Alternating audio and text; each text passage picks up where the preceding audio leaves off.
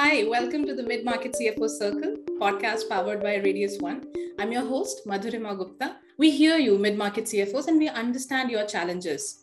On this podcast, we bring you conversations with the CFO community to help solve problems that you face at work. Today, we have with us David Worrell. David is an award-winning entrepreneur and executive, as well as the author of The Entrepreneur's Guide to Financial Statements. He's partner and CFO of Fuse Financial Partners.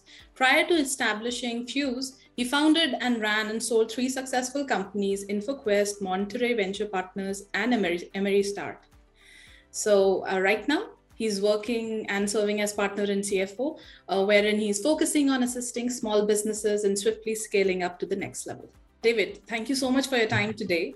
I'm glad that you could do it. Sure. Yeah. And thanks for having me. This is a great podcast, and I look forward to seeing your future episodes as well, of course. So today, essentially, we are going to talk about why fast-growing mid-market companies need to look beyond starter accounting software, right?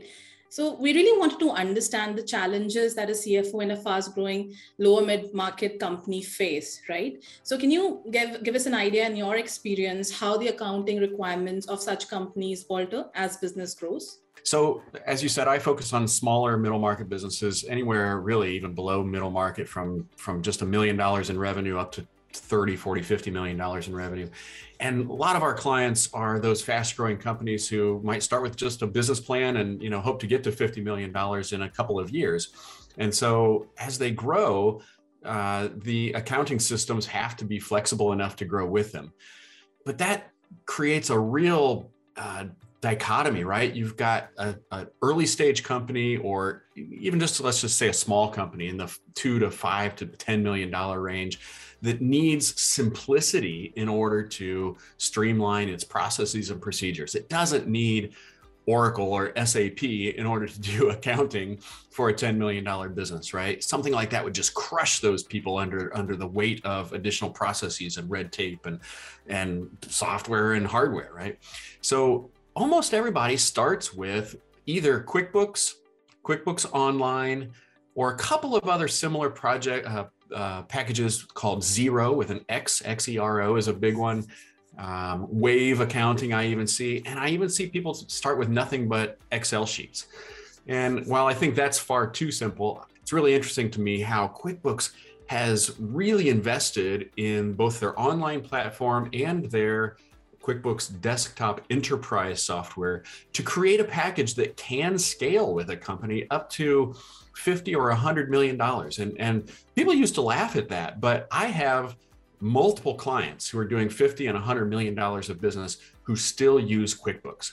And I think that presents a really interesting challenge. Do you stay simple with this simple software that's easy to use? There's 1 million people in the United States who know how to use QuickBooks well. You can hire them for much less than you can hire somebody to run an SAP or an Oracle. So do you keep a simple piece of software like QuickBooks or Xero that's easy to run, or do you switch? When you get to $50 million, $20 million, do you switch to something that's more robust?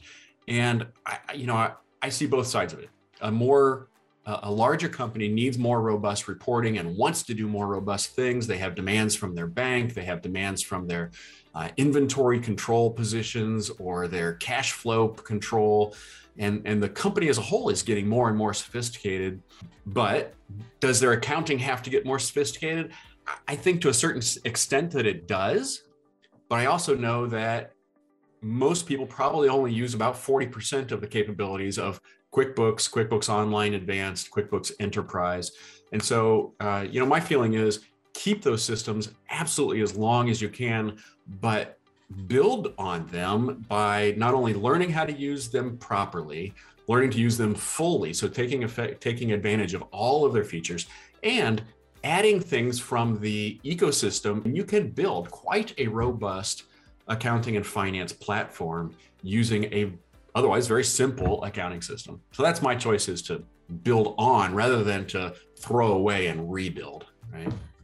Interesting that you mentioned the App Store. So if if the listeners right now are some of the QuickBook users, in order to utilize the QuickBook software to the best possible way, what would be some apps that you would recommend them to check out? Oh man, of course it depends entirely on your industry, right? But we have, in my business, I serve a lot of e-commerce customers, and apps like TaxJar, which does sales tax for every state in the country.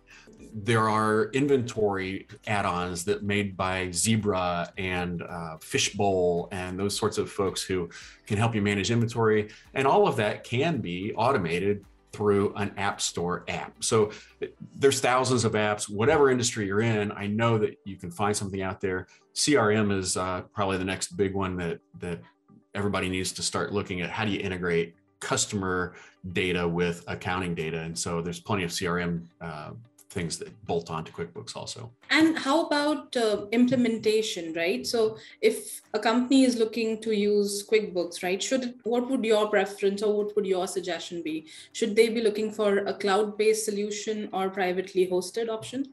So again, it comes down to what industry you're in and how robust you want your reporting. For 90% of businesses out there, I really do. I like QuickBooks Online. The advantages are so huge. Being able to call somebody like me to help you with your accounting without rolling out any new hardware, without having a VPN, without having servers, all that kind of stuff. So QuickBooks Online, and now they're QuickBooks Online Advanced, very robust. The alternative to that, and we do use this for our construction clients, for our contractors, folks who have just really sophisticated needs to do project-based accounting, billing based on meeting particular goals, and their AR is very complicated. They might want to stick with QuickBooks Desktop, particularly Desktop Enterprise.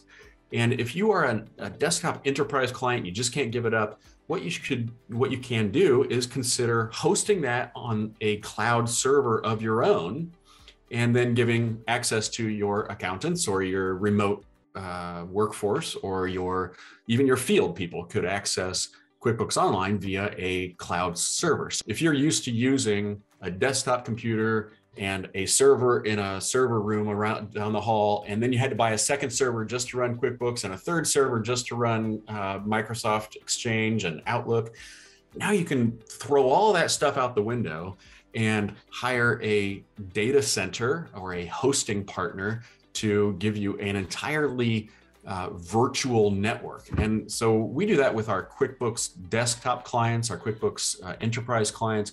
Works fantastic because we still have access, they have access, it's integrated in their whole workflow. Sometimes the entire company will adopt this virtualized network. And so imagine using a $200 Chromebook and firing up a Windows 10 Pro with 16 gigabits of memory and a limitless hard drive and connections that run QuickBooks and everything else, and you're doing it on a $200 piece of hardware. That's so amazing, and it reduces the cost of ownership of all of that hardware for the company, and it pushes all of that engineering out to where the engineers are, right? I mean, let's put the IT in the hands of the IT guys, and as accountants and CFOs, let's stop worrying about tape backups and compatibility issues and Ethernet wiring and is the Wi-Fi router on or not. If you can plug into the internet, you can let somebody else worry about all that stuff. And I think that's such a powerful solution. And if you talk about the stages of growth in which a mid-market company outgrows QuickBooks solution, right?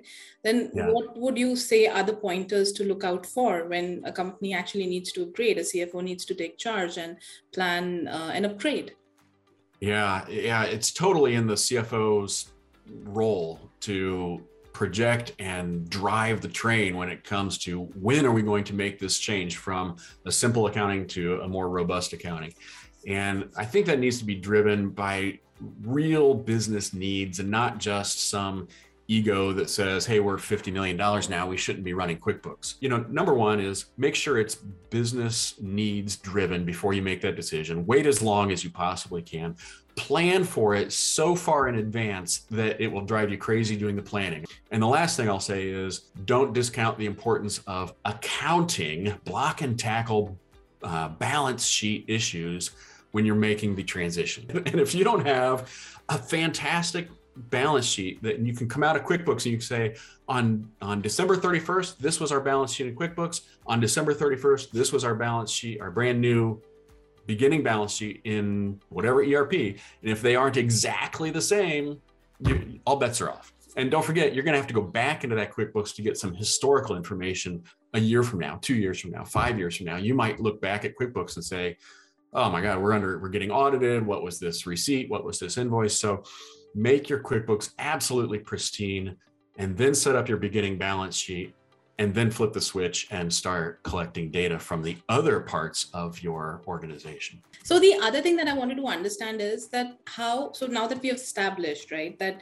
these are certain triggers that will help you figure out when should you move to the ERP.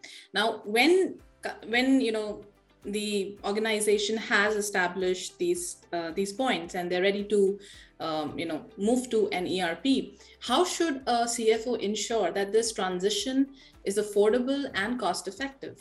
My best advice is start with accounting, do the planning, everything in advance, but also make sure that you bring in an external consultant, an external software implementer. And that's not me. I'm not telling you to hire me just because that's what I do. I don't. When we go into an account that wants to transition into something new, we always look for the expert user of that final software. And there are two kinds of these people. And I think this was really interesting that I just learned this 6 months ago, and I learned it the hard way, or rather my client learned it the hard way. If you go and buy NetSuite from NetSuite, they will assign you an implementer, right? A consultant. And you're thinking, wow, this is great. NetSuite corporate gave me this guy. Turns out that those folks are not as well trained, not as long-lived, not as robust as some of the independents that are out there who have made their living doing NetSuite installations for hundreds of years. So lots of people start at the corporate level and are a NetSuite corporate partner, but then actually graduate out of it. It's kind of the opposite for me. Lots of bookkeepers start learning QuickBooks and only become a QuickBooks partner like we are. We're a platinum level elite QuickBooks Intuit partner, right? But you have to earn your way to get there. At NetSuite, it's kind of the other way around. You can buy your way into being a partner, but they take so much of your income that eventually when you get good, you're going to want to graduate away from NetSuite. And so we look for those independent guys who have a longer track record, who have a stable and steady workforce, because if this is going to take us 6 months or a year to implement, you want the same team on that implementation from day one to day 100, right? And boy, in today's labor market, that's asking a lot. So find somebody with a great track record, a good culture, that's been around for a while, has good references, and bring those experts in early. Because if you don't spend the money on the expertise early, you're going to spend the money twice redoing everything later. And I can't even count how much it's going to cost you in the meantime to run your business without any kind of software at all. I have one more question for you, right? You mentioned that you have a lot of clients come in who you guide to move beyond QuickBooks and other accounting software, I'm sure. So, what have you heard to be the reason why they want to move? Let's say if we keep aside the growth that they're seeing, right? The number of orders and all of that, that is something that's bound to happen. Apart from growth, right? What are the other factors that you've heard from your clients as the reasons to move beyond QuickBooks? It almost always boils down to a really fundamental reporting need. Somebody asks a really important question. So they'll be sitting around in a strategy meeting and they'll say, what's the key to our growth? And somebody will suggest that the key to our growth is the gross margin on product X when we have customer Y in geography Z. And if we could just measure the gross margin on product X in customer Y in geography Z, man, we would know so much about our business, and we could really cherry pick customers, and we could fine tune our pricing, and we could project our cash flows and all those sorts of things. And when you get to that level of wanting to be able to do that kind of analysis, man, some of the some of the simpler software just doesn't let you do that, right? There are reports that are hard to create or impossible to create in QuickBooks. And I guess that's especially true in the, we see it in the building trades. If you're building a skyscraper, construction accounting can be so complex that QuickBooks just doesn't do a great job of handling it, and assemblies. People have a really rough time doing assemblies in QuickBooks. It can be done, but you imagine you're building a car, right? You got 1,000 parts that go into this car, and you have inventory of each of those 1,000 parts, and then you're trying to figure out the cost of goods sold of a car. That is really hard with QuickBooks, and it doesn't kind of happen automatically. So it's almost always driven by a need for really detailed reporting or automation of a complex business process having to do with costing, project costing, manufacturing cost accounting, that sort of thing, where you get deep into the weeds and somebody says it's really worth knowing these numbers, and QuickBooks simply can't give them to us. Cool. So I think those were primarily my questions. And before we sign off, I wanted to ask if you have any parting thoughts for fast-growing mid-market CFOs who need to look beyond their starter accounting software. Well, I think in general, the role of CFO in that kind of fast-growing lower middle market company is changing these days, and has been changing for a while, of course. We're getting more and more strategic, which I think is great. At the same time, the more time you spend on strategy and finance and growth and mergers and acquisitions and all the fun CFO stuff, sometimes the less time, effort, energy, attention you pay to fundamental bookkeeping and accounting, right? I just can't tell you how many times we get called, and we might get called by a fantastic CFO, but we walk in and he can't create a set of basic financial statements that he trusts because the accounting has been screwed up.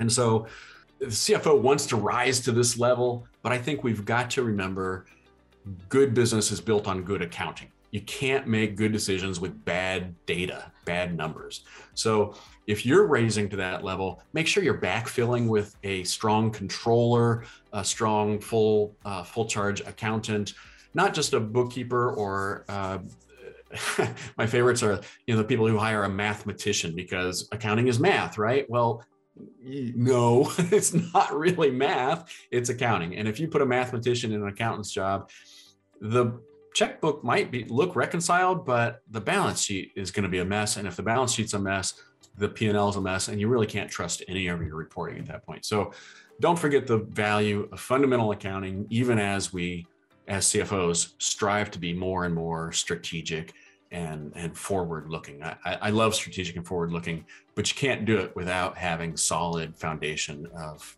accounting. Great. So thank you so much for your time. It was great speaking with you. I hope that we get you back on CFO Circle again sometime soon. So thank you so much.